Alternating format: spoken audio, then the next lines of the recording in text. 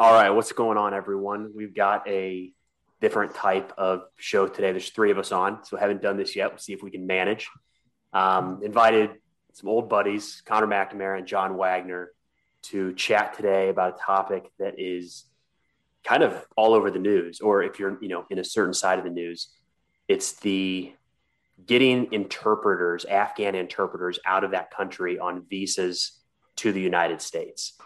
So it's not something, I'm aware of it. I know that it's an issue, but these two have actually been kind of tied in with that process for the last, almost 10 years now. So who better to talk to than these two guys? So Connor, John, thanks for jumping on for a bit, guys.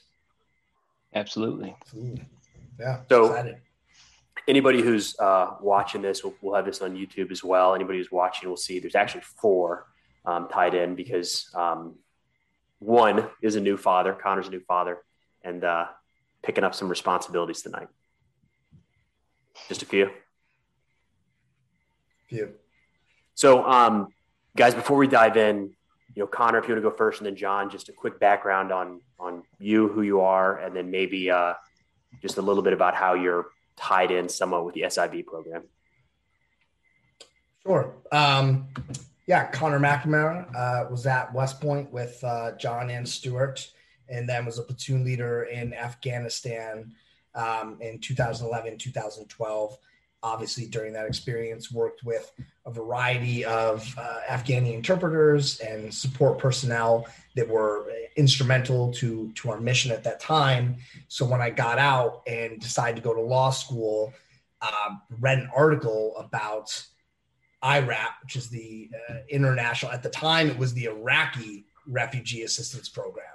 And then as the Iraq War died down, it became the International Refugee Assistance Project, and got involved with them. And so did that throughout law school, and then I've been doing that ever since.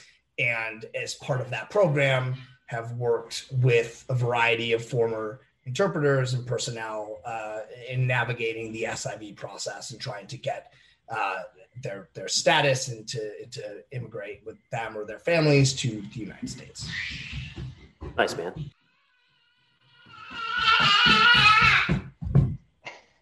Sounds like some family action in the background.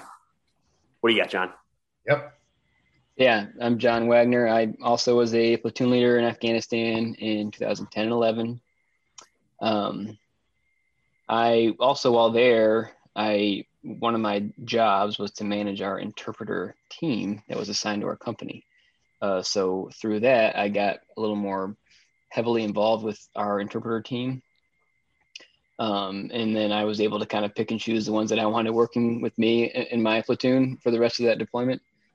So I developed some close relationships through that. And then after I got out of the Army, maintained some of those contacts, and I helped a couple of them through the process, more on the user side. I was really just trying to connect them to groups like IRAP to help them complete their application. And I still have one guy that's over there right now that I've been in contact with ever since we started pulling out, and he's pretty scared. So I've been involved just kind of loosely, I guess I'll say, not as direct as Connor, helping out with kind of from the legal side. I'm just more trying to connect them, so a little more on the personal side. Gotcha, man. So John, you're doing more facilitating introductions, whatever you can from here. And Connor is actually you're actually in some of these cases, Connor. Is that accurate? Yeah. And again, not like, IRAP has the true legal experts where this is their job, but it's still, whether you get law students or attorneys or just kind of anyone that has some familiarity with just statutes and legal framework or has connections in the government can really help on these cases. And so that's kind of where the attorneys come in. And then IRAP oversees the case and make sure that everything's going according to kind of their guidelines and their training protocols. But attorneys across the country, law students across the country, take on these cases directly. Would one of you guys be able to dive into the SIV program, special immigrant visa, I think, and how that differs from IRAP? I can take a crack at it. So special immigrant visa is the program or the designation to this type of visas that the U.S. government has created, this special immigrant visa program for the purpose of the folks that helped us out during these deployments to Iraq and Afghanistan. Primarily, those people have been the interpreters that have been putting their lives on the line with military troops for our same mission. And in some, you can argue that they've been putting their lives on the line even more so because they're from there and they can't, Sure. Their family is living there with them and their family is actually in danger because they are there. So this program is designed with the intent to help them, those that are fear for their lives and can kind of speak to their experience with U.S. forces and kind of can present their case well. They can get this special immigrant visa approved. They come to the States. They get relocated to the States and kind of can probably speak better to that to essentially start their new lives as an American. Whereas IRAP is just a third-party group that is trying to help these applicants navigate the process because there's a lot of bureaucracy involved and it's tough. It'd be tough for me as someone that was in the Army to navigate through this. It's especially tough for someone that doesn't speak English and is from a different country to try to navigate our bureaucracy. So from my point of view, that's kind of where IRAP comes in and helps people get through the process. Connor, how do you do? Absolutely. That's exactly right. The SIV was supposed to be a more immigration generally into the United States is usually very difficult. It is a lengthy process. The SIV was supposed to be a set number of spots that are set aside for this fast-track process for those that assisted in Iraq or Afghanistan primarily. So before I ask this question, I'll say I didn't send these guys any questions, so I might be putting them on the spot, and they're just going to have to figure it out on the fly. And we don't need to go down a rabbit hole here because I want to talk about Afghanistan and Iraq, or especially Afghanistan. But is the SIV program like for anybody around the world, or is that exclusive to Iraq and Afghanistan immigrants? There have been slight changes with it over time. So, for instance, when it first was put into effect, it was Iraq only. Then it was expanded to Afghanistan. When it was first put into effect, you had to be able to show 1 full year of service in either of those combat zones. Then it was expanded to 2 years of service. And then the number of slots that have been set aside has also varied widely over the years. And so I'm not 1,000% sure here, but I believe it's only Iraq and Afghanistan. Cool. But my point is that it has changed over time depending on the administration that happens to be in office. I got you. Now, I think it was, I don't know, one of you guys said it was supposed to do this thing. It was supposed to work this way. I feel like all of my interactions with it, and when we were in Austin, we signed up for something where we like kind of sponsored a local family that came from Afghanistan. It was through SIV. It was like tied in with SIV. So they were an SIV family. I don't know if you'd still call them that once they made it to the States, but it was kind of helping them acclimate to life in the U.S. So we met up with this family. I mean, maybe just once. We exchanged communication a little while, but anyways, one of you said it was supposed to work a certain way. It doesn't sound like it really has. Is it been kind of messy just from your perspective, or effective? Yeah, I mean, there's a lot of challenges to it, and I'm not looking to point blame anywhere, but just the guys that I've been trying to help, they served for 3 to 4 years, starting in 2009, let's say, and they're still trying to complete their application. So we're looking at, it's like an 8-year process sometimes, with really no end in sight. So it can just take so long. And I'm not sure if that's normal for other type of immigrants, but it just doesn't seem like it's the best system. Why? Like, what takes 8 years in an application? Like, yeah, I'm sure every single one of them's different. That's probably part of the headache, but. Yeah. I don't know. What do you think? Yeah. No, exactly. It's not like I have some insight behind what is happening. There are a variety of obstacles that have to be overcome on this. And so the SIV process it's like a 5-step. You can boil it down into about 5 steps. And the biggest one is, or the hardest one to accomplish, is the chief of mission approval step.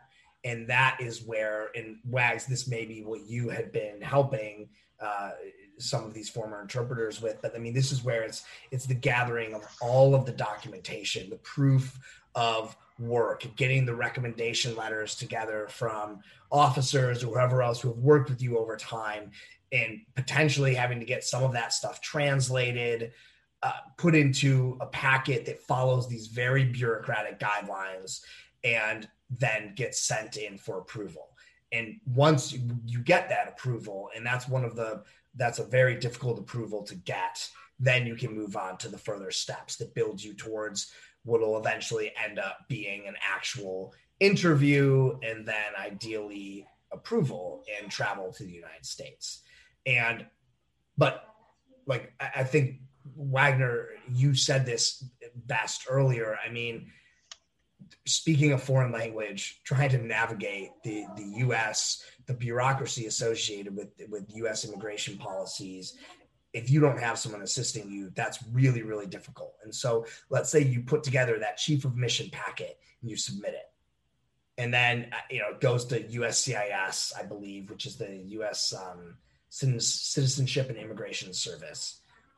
Let's say it takes them 8 months or a year to review that. And then they send it back to you and are like, hey, this wasn't translated properly. Or this isn't the document we need for employment. You actually need this other document. So then you scramble around, you get that document, you resubmit, another 8 months, a year. And then maybe there's another problem. People spend years just trying to get through chief of mission, largely because it's a crazy bureaucracy, and they don't have the assistance to kind of line up all of their documents in the way that USCIS wants to see them. And the other thing is, we take for granted the resources that we have. We have computers and internet, and if you don't, you can go to the library and have access to that stuff. I've never been to Kabul, so maybe that's more of a modern city, closer to like an American city, but I'm skeptical that that's totally the case. And like my guys that were still in Kandahar city, part of the struggle is just how do you get these documents when you don't necessarily have like a stable home? You've been sort of living on the road for most of your life. You probably don't have a computer or access to electricity. So you have to like make plans to go somewhere where you can have access to that stuff. You probably have to pay somebody off to get that. And then when you do, you reach a roadblock, and then it's, oh shoot, I'll try again next month to get the same document or whatnot. So I think that's part of what's happening, and I'm speculating in large part, but just that's kind of what I've gathered through some of these conversations with these guys. No, totally. I got a scanner right here by my desk. So when I get something that's paperwork and I have to send it in, right, like I can print and it's back up and going. But most of that stuff they're getting, letters of recommendation from 8 years ago, they probably have hard copies. Mm-hmm. And they hold on to that stuff like it's gold. Yeah. Getting it scanned in and a scanner that works, God, that's hard to find here. Right. And a lot of them, and this is just stuff I've seen from personal cases that I've worked on, but let's say the documentation isn't what they're looking for. Well, it's not like they were hired by the U.S. military. That, you know, I mean, the U.S. military has contracts with these third-party these third-party companies that may only exist for a couple of years, or may keep awful or no records, basically, or they had a supervisor who has been killed or who left and they don't have any contact information for them. So then you also run into those issues where it's like they never got the documentation for whatever reason, and now that company or their supervisor is unreachable or doesn't exist, and so that just becomes a morass. That's an interesting point, because it makes it then sound like this immigration process is like it's a possibility. If you do this job, that's a possibility. It's not a guarantee.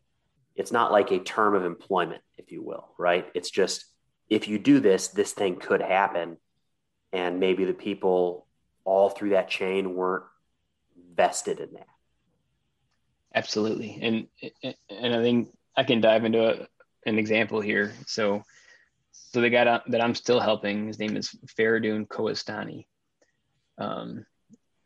When he decided to resign from being an interpreter with the third-party contracting agency that the U.S. government was using that hired him to be an interpreter for the United States, when he resigned, there was some sort of weird interaction where they must have been in like a shortage, or there was like some bad blood or something, but they gave him like a negative review on his way out. And however they worded this negative review really hurt his chances to get approved for a special immigrant visa. So like you said, Preston, this company wasn't necessarily vested in helping this guy out as he's leaving. They may have actively tried to prevent him from getting the special immigrant visa in a potentially nefarious manner. Now, again, I wasn't there. I don't know all the situation. All I know is what Faridun has told me. And it just seems kind of fishy. So it's one of those things that his case is still alive, but I don't have good confidence that he's going to get here. And I think that one of the biggest problems is that he has like a weird exit situation from that third-party contractor. And again, if there's a real security threat, then I don't want him to get a special immigrant visa. But I don't know if it's a real security threat, if it's just some guy that didn't like that he was quitting, you know? So there's some weird challenges going on. And that kind of gets back to oh my God, there's corruption everywhere in the society. So how do you trust anybody that's a part of the system? Yeah. Let's back up a minute, because I think there's something here that maybe we took for granted that's worth explaining a little bit or spending some time on, and it's the urgency for these guys. I mean, it's frustrating for us. Like if it took you 2 months to get your driver's license or 3 months to get a passport, right? You're like, do I need to call a senator to get this thing resolved, right? But it's just frustrating. But these guys, from the day they started working with American forces, their families were at risk. They were at risk. I mean, it's hard. I feel like that's something that we can't fully appreciate here because there's nothing like that. You know, our families aren't at risk day to day because of the jobs we had, but we had a couple interpreters, not all of them, that would wear face coverings when they were outside of the base because they were terrified that a local would recognize them, tell their families, or tell, maybe not their families, but tell Taliban who they were, and their families would be killed. Or they'd go on leave and they wouldn't come back. And that's not something that started last month. These guys that you guys worked with in 2010, 2011, may have already been dealing with it for 3 years. They're still dealing with it 10 years later. So the urgency is, I don't know. I mean, it's like hard to overstate. It could happen any day. You can't overstate it. So one of my guys, he he was absolutely terrified. And this was just a couple of years after I got out of the Army. And he reaches out to me, and his family's receiving letters, like the nighttime letters that get dropped off at their house that, hey, we know your son was helping U.S. forces, and some sort of threat accompanied that. So he tells me, and then I'm trying to get an understanding, or I'm trying to find how to help him out. And then he tells me that, a month later or so, oh my God, they burned my family's house down. Fortunately, my family got out. No one was killed, but they are like, this is awful. How do I get out? And it was so urgent, and the process was moving so slow that I recommended that he just flee. And at the time, a lot of people were, a lot of refugees were leaving Afghanistan to go to Turkey. So that's what he did. He got his family to a safe location in Afghanistan. He fled to Turkey, and he's in Germany right now. So it's super urgent for some of these people, and they can't wait for the bureaucracy. Yeah, I mean, it's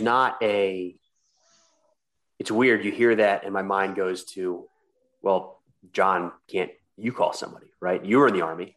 Don't you have somebody you could call and say your buddy's in danger? But the reality is, even if you're on the ground and you hear that, there's just nothing you can do. It's hard to. Yeah, I mean, all I could do is try to help him navigate the system to get a special immigrant visa. But again, that could still take 5 years, and that's not going to help someone that is trying to flee from Taliban threats, and they can find you almost anywhere you go in that country, right? Mm-hmm. I dealt with a very similar, one of the guys, he's actually here now. We got him over with his family. He's living in Sacramento, thrilled. But in the process of getting him out, while we were still waiting for him to get final approval, he was constantly on the move, living on, friends' houses in random provincial, districts as far as he could get from home. Couldn't go home to see his family because he was terrified of getting recognized by Taliban at these checkpoints that get set up, especially in the rural areas. And while that whole process was unfolding, his father was killed, was just pulled out of his house, and they didn't happen there, but his father was taken somewhere and never seen again. Trying to get information as to where this guy was, and he purposely wouldn't call his family, didn't tell them where he was staying. But I mean, it is life on the run in the greatest sense of the phrase. How much of a family can somebody bring over, generally speaking? You can bring over. It depends. There are different. See, this is where I'm not a complete expert on this. So take this with a grain of salt. But there are tiers, and I'm not exactly sure how it plays into the SIV program. You can absolutely bring all of your dependents. So. I mean, we've brought over a family of 7 people before. Spouse and children. There's not right, but it has to be dependents. You're not getting your adult brother, sister, anything like that over usually on an SIV that I have seen firsthand. But again, this is where it gets into the program has changed over the years, and I'm not sure exactly what the limitations are, but the priority definitely goes to immediate family and dependents, and then it goes out from there to younger siblings maybe that are not adults, and then eventually to parents and extended family. But I don't want to go any further than that. I don't have enough of a working understanding as to where the program stands.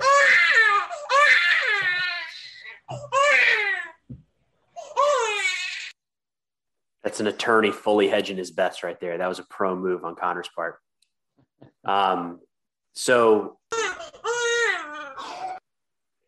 maybe I'll get kind of deep on a question here. You guys figure out how you want to go about this, but why like if we're talking life and death for 10 plus years for some of these folks that helped keep Americans alive in Afghanistan, why wasn't this more of a priority?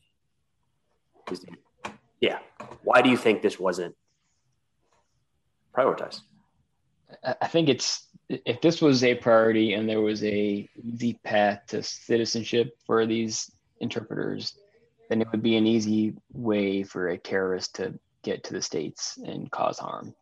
So it had to be taken very cautiously, and I understand that, and I agree to it to a certain extent, but it just puts these guys in a really tough spot. I would agree with that. I think that if we wanted, so the biggest issue with this is there just aren't, okay. Again, I'm not in the behind the scenes with US CIS and FBI and other agencies that work with vetting these individuals and the processing of these requests. But you could always add more resources, and the biggest issue is the time. And so, like John's saying, he's been working with the current former interpreter that he's working with. You said it's been 4 or 5 years since he originally submitted his application, John? It's been about 8 years. Yeah. 8 years since so that's the issue. You hear stories like that all the time. 8 years is one of the longest I've heard of, but regularly 3, 4, or 5 years. That's just very common. And there's this massive backlog because they are taking it seriously. And I agree with John, as they should. There are 2 ways you could speed it up. You just put more resources. You just have more people processing these applications and trying to limit these backlogs. But again, I don't know enough about how many that would take and what issues that could present. The other way I don't know if this would speed it up, but you could increase the number of available slots. But again, that doesn't help you on the time front. So you get more people into the system applying and you have more of these visas to give out. But the interesting thing is we've never, as a country, actually come close to meeting the limits that we've set. And so let's say we said, okay. In terms of visas? Exactly. So if we say, okay, in 2017, 16, 17, and I'm just spitballing here, we're going to have 80,000 visas are going to be issued under the SIV program. We've never come anywhere close to those numbers. And so I don't think it is so much the number of visas. I think it's whatever it is, whether it's resources, whatever it is, it's the backlog that has honestly accumulated over the length of the SIV program. And so someone today goes and applies while they're behind everyone else that's stuck in this backlog going back however many years. And I don't know what the answer is around that. I don't know. I've heard something recently, doing some reading on so there's something called Operation Allies Refuge, right? That's like the thing right now to pull as many out quickly as we can. And I think I saw something where they were talking about moving some of them to a third party, right? Moving to a different country and kind of staging there before they come into the United States. And what areas would be a temporary visa kind of thing. So it seems like there's kind of some solutions, but that makes me think that it's just never been a high enough priority to really solve that problem, if that makes sense. Connor, you said that normally it takes a couple of years. That's crazy at baseline, but I guess it was just never enough, right? To really put resources in to resolve. We had a lot of other issues in Afghanistan and Iraq and around the rest of the world and at home. So I don't know, maybe it's a little bit cold, but it kind of sounds like this just wasn't up there high enough to solve the problem. Yeah. In this particular situation, it seems like there might not have been enough forethought into what can we do ahead of the U.S. pullout of Afghanistan to get some of these guys at least in a position where they could be moved to a different country while they continue processing, because a lot of them were just stranded. And then once we pulled out, Taliban started, shutting some roads down. It's become more difficult.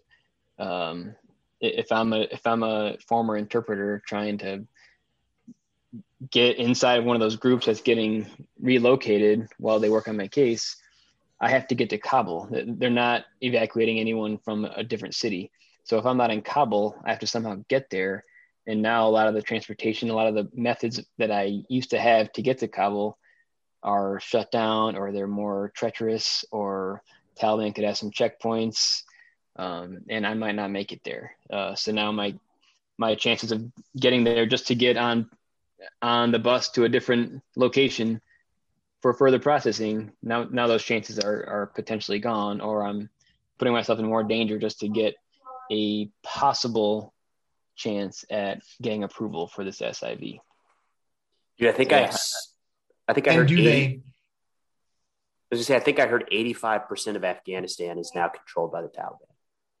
I think that was a Taliban number they put out, so take it with a grain of salt, but right. Yeah, and there's different ways to calculate that, I'm sure. Yeah. So yeah, it's hard to say like how much they are in control, but that would be a pretty terrifying situation. If there's not a good way to get to from Kandahar to Kabul, but you think that's your only way for safety, do you take that risk? I don't know. It's hard to say. There's a lot of negative outcomes for you if you're in that situation where you're being hunted by the Taliban. You can't necessarily flee on foot to a different country. If you try to get to Kabul, you might not make it. If you get there, you might not be safe. You might not get this approval. There's a lot of bad positions to be in for some of these guys. And building on that too, I mean, even just getting the word out. I mean, I think that it's a great program that they're trying to implement. I believe it's largely, and I don't know what stage of the process you have to be at, but I think it's largely moving people to Tajikistan or Uzbekistan. Okay, so we have that. I think it's Turkey, Tajikistan, Uzbekistan are some of the biggest. But how do you? I mean, even getting word out to a lot of these guys that are in these rural villages, I mean, the chances that a lot of them even know that this program has been implemented is also probably unlikely. Well, there is, I think you're right, but this has kind of always been the case with a lot of these former interpreters, is they sort of band together and they pass along information pretty well. I'm not quite sure how they do it. If it's, they have phones and stuff. So I don't know if they're using like Twitter or whatnot, but they'll find someone that's helping. And I think what'll happen is they'll swarm that resource, and they'll reach out to them. I think last I saw there were 19,000 of these former interpreters trying to apply. So if you have 19,000 people suddenly emailing you and you're trying to help, that's too much. So there's only so much that some of these organizations can do. Right. No, that's a good point. To add to that, you're talking about getting to other countries as best they could. And John, you had the good story of somebody actually getting out. But to add to that 85% of Taliban holding the country, there were some reports of them starting to hold up border crossing sites. I mean, there's always just across the mountains somewhere into Pakistan. But I think it was last week, they said the Taliban are starting to take and actually control border crossings into Pakistan. Mm-hmm. Like they're locking the country down. Like the opportunity to get outside of maybe this Operation Allies Refuge, like that might be it. Yeah, it's kind of, the opportunity is probably gone, unless you can get on this group of folks that's going somewhere else for processing. So the White House said they have a plan. I should have double checked this before I just rattle off a stat. I'm almost positive I read that the White House put out a plan to get all pending SIVs out by the end of August. So that's like 5 weeks. I think that the plan was next week was when flights actually started. Last week of July was what I had read. Yeah, and I know it's a tiered process that people that are at a certain stage in the process get out first, so on and so forth. I don't know. That's a lot. That's a lot to do in a few weeks. I mean, we were just talking about 3, 4, 8-year periods to get this stuff done. I mean, there's no way they're getting through all of that in 5 weeks, right? There's going to be exceptions. They're going to have to figure workarounds. Yeah, I mean, the idea is good. They'll get some people out, so it'll help some of these former interpreters. But there will be people that won't make it, and that's what's disheartening. I feel like in a big picture, this has got to hurt the United States down the road, right? These are people that, I mean, interpreters did that work for a lot of different reasons. Just like anybody takes any kind of work for a lot of different reasons. Some were super patriotic. Some it was simply a paycheck. Others trying to get to the United States. But we asked a lot of them. And I don't know. I feel like wherever we are next, because this will happen again, people will remember this, right? Yeah. You're talking like if we do some nation building in a different country that doesn't speak English, we're asking for help. Interpreters. Yeah, we're asking for help. Yeah, we might be less likely to get that help from people that can just look at this situation and be like, I don't know if I trust that you're going to keep me safe. I know what happened to those Afghan interpreters. So yeah, I think you're right. I think that's a thing to worry about. The alternative is, we'll find help if we're going to a country that's in that rough of a situation. I think you can argue that we'll still be able to find interpreters wherever we are. There's the power of the dollar. There's, people that if you need a job and we're providing the job, then like you said, you'll take the risk. So I think it hurts that future potential, but I think we'll still be able to get it. Let's shift to something a little more positive here. So what can somebody do rather than just sit here and be sad that maybe we didn't, complete a promise to these folks to work with us? What can be done? And John, if you don't mind talking about what your role has looked like and how people could get into that. And then Connor, the little more legal side and the IRAP piece, how anybody can get involved there. John, you mind going first there?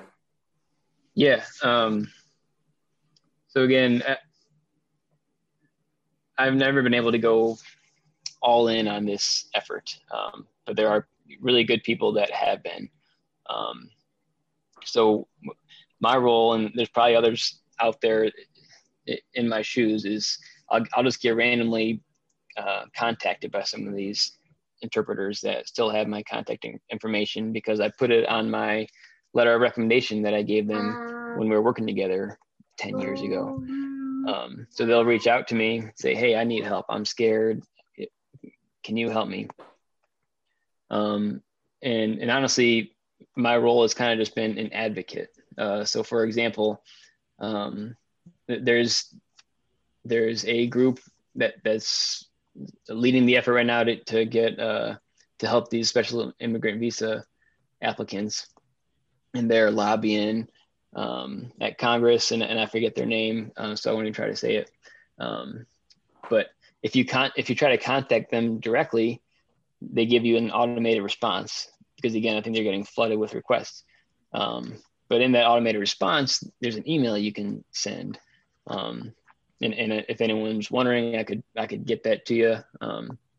Anyways, instead of having FARA do an email that person who's helping people with this process and helping people get on those trips to a different country for processing. I started connecting with them because I felt like, you know, I might have a better shot at saying the right things, or, you know, because I'm a former military person, then I might have more, I don't know, more clout with this group than someone that still doesn't speak English very well and doesn't have the best ability to check their email every day, trying to respond to any more requests for information. So that's worked pretty good, because this group, this woman that I've been emailing she basically told me she's like, all right, where's Faridun? What's his case number? You know, tell me some information about him. I got all that stuff to her. She said, okay, he's in Kandahar. He needs to get to Kabul.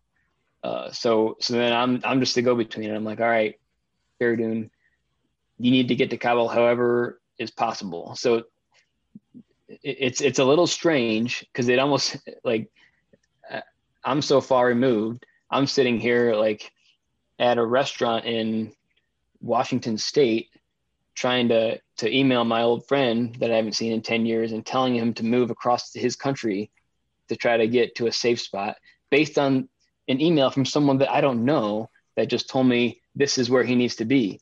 So there's a lot of trust going on. He trusts me. Mm-hmm. I'm trusting her, but I think it's going to at least be a better spot for him to be in. He might actually get out of the country. So that's my situation. That's what I've lived in the past few weeks as this has progressed. So I'm hopeful, but we'll see. You said that you think there's a benefit that you were prior military. Does that mean that you don't have to be? Like, anybody could potentially step into that role? Yeah, I think absolutely. The biggest thing is having the connection. You know, I'm just still connected to these guys. Yeah, I don't know if there's a way that people can volunteer to be an advocate for a former interpreter. I don't know if there's a way to connect with them, but that could be potentially helpful. And we will put that email in the notes, the email you mentioned. We'll make sure that's in the notes. Connor, a little more on the formal side, maybe? Is that the way to put it? Yeah, I mean, there's just the obvious, you know, if it's an issue that you feel strongly about and you want to donate, organizations like IRAP, like any nonprofit that are aggressively striving towards any particular goal, are very leanly funded, and, you know, certainly appreciate and utilize donations from anyone. But the other big, I think, action that anyone can take is just contacting their elected representative. And this goes back to what when you had raised a few minutes ago about, you know, could there have been more urgency? Could more resources have been provided? Is there a way that this could have taken a higher priority amidst everything else that our country has going on, both in Afghanistan and at home? And I mean, that's one way that you do that. If calls and emails are coming into elected representatives, especially in a time like now when this issue is very relevant and is very prevalent in many of the major news networks. I mean, this is a time where those sorts of communications can be effective, especially if enough of them are coming in. You can't overvalue what a congressperson or a senator can do if they want to, if they get involved. What about for law students, or I don't know all the terms, but law students or lawyers? Are they looking for people? I'm not speaking on behalf of the organization there, but I get what you're saying. Absolutely.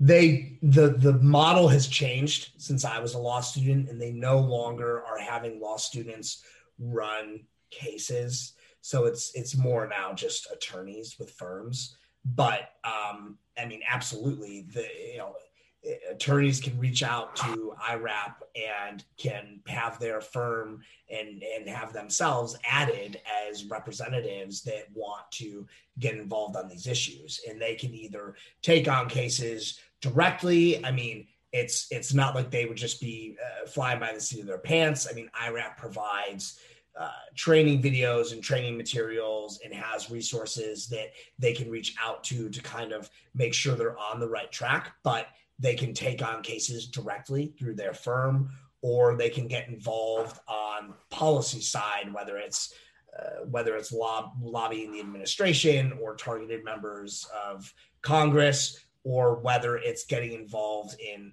kind of more high profile cases that aren't an individual being represented, but let's say the word comes down that Congress is looking at passing a bill that increases the length of service from now what has been already increased to 2 years to 2.5 years or 3 years, while organizations like IRAP can try and A, lobby against that, and B, fight it in the courts on constitutional grounds or whatever else they feel they may have authority to do so. But that's another way that attorneys can get involved. So there's kind of three main areas: direct representation, policy, and then kind of more high impact litigation. Makes sense. And then, I mean, there are other organizations than IRAP, of course. That's just, I keep referencing IRAP because that's the one I've worked with for these past years. So I've got something kind of unrelated, kind of related I'm going to end on, but before we do that, is there anything you guys want to hit on that we missed or been on your mind, or that you want people to be aware of? Yeah. Sorry, John.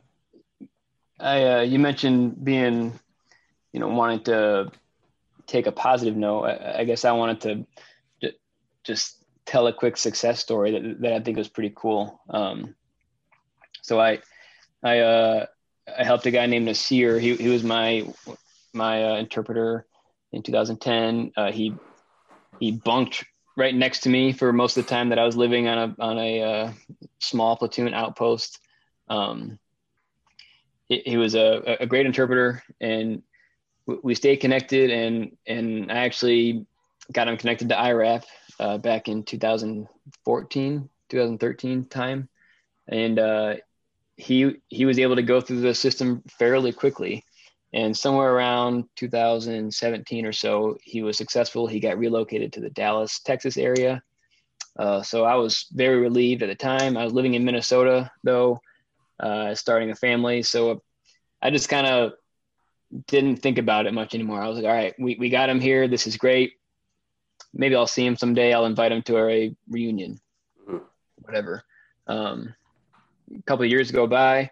I'm on a flight to go to a friend's wedding in California. I am at a layover in Dallas, Texas. I walk up to my gate, and they're starting to board. And as I'm approaching, I hear someone start yelling, "Oh my God, I know this man. Oh my God, I know this man." And I think, I of course look around like, who's yelling that? This is kind of strange. And I realize that it's Nasir. He's at the airport. He's working at the airport, and he's looking right at me. And I recognize him right away. We hadn't seen each other in, 8 years or so. And he kind of like runs up to me, and we just give each other a big hug. We were just so emotional. We hadn't seen each other in so long, but I had helped him, indirectly get here, and he was so thankful. And so he told me, and he could be exaggerating, but he told me that he took that job at the airport knowing that someday our paths would cross, and that he would see me randomly in the airport. but it happened. So it was really cool. So yeah, we caught up for a couple of minutes, but then I had to get on my flight. So we said goodbye. I haven't seen him since, but I thought that was just really cool. And it was, it's not the same bond as with another member of the military, but there is a bond formed between U.S. troops and our interpreters. That's a real thing. Shared hardship creates strong bonds between people. So it was great to see him. Dude, that's awesome. It is. Connor, are you going to try to top that?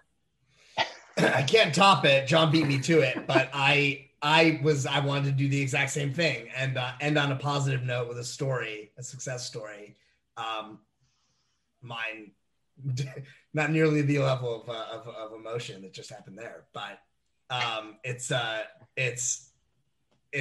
funny. So the very young guy, he had been working not as an interpreter, but as an IT specialist with his father. His father got him in when he was very young, and he started working when he was like 16.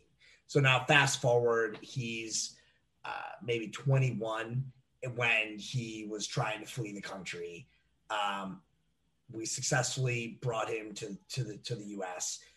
really fast. It was unbelievable. I think the whole process was like 18 months or 16 months. We couldn't believe it, but it worked out. He comes here and he resettles in Philadelphia. So maybe 2 years go by. Maybe it was the next year. It wasn't very long. And he calls me on New Year's Eve.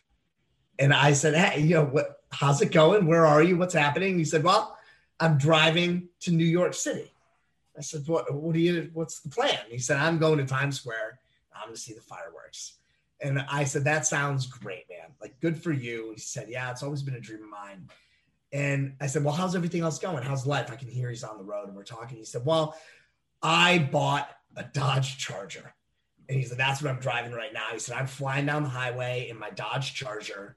And this is obviously in a bit of broken English, which made it all the better. And he said, and my work is really not that great, but I make enough money to pay for this car and the gas that it runs on.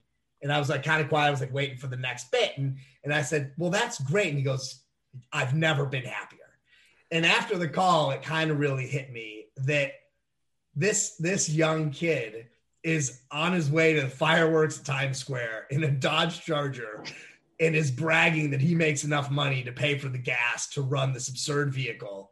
And he was just the joy and excitement in his voice was really incredible. And it just kind of reminds you of what we have in this country and kind of what the dream is, whatever that dream may be. For this guy, it was, a Dodge Charger in the open highway. But it really resonated with me because it seemed like something that it's not like he won the lottery. He got a Dodge Charger and he was a young guy and no one was trying to kill him and he was happy. And it was a great phone call. That's awesome. Well, I should have started with this, but it's been 16 years since Beast, right? Summer of 05? Yeah. So Beast Barracks is the first summer at West Point. It started in June, like June 27th, something like that, 2005. John, Connor, and I were all in the same platoon. I think, John, we were in the same squad, I think, right? We were. Yeah, Connor was not. I was with Williams.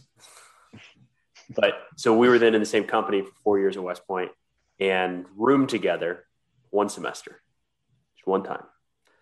But all of that to say, I go out of my way to not send compliments their way.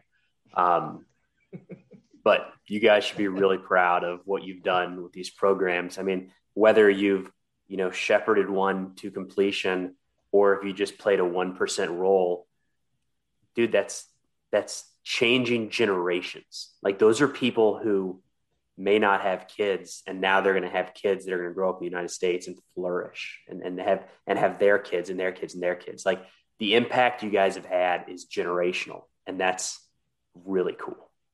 So thank you. Thank you both for doing that.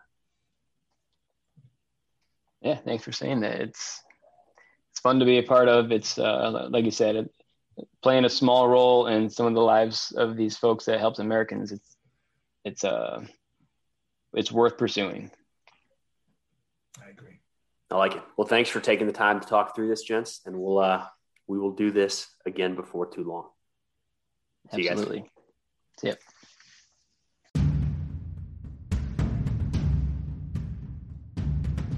Hey, thanks for listening to War Stories. If you get a chance, it'd mean an awful lot if you could head over to Apple or Spotify or wherever you listen to your podcast and leave a review. It helps others to find the show. But thanks again for listening. We'll see you next time.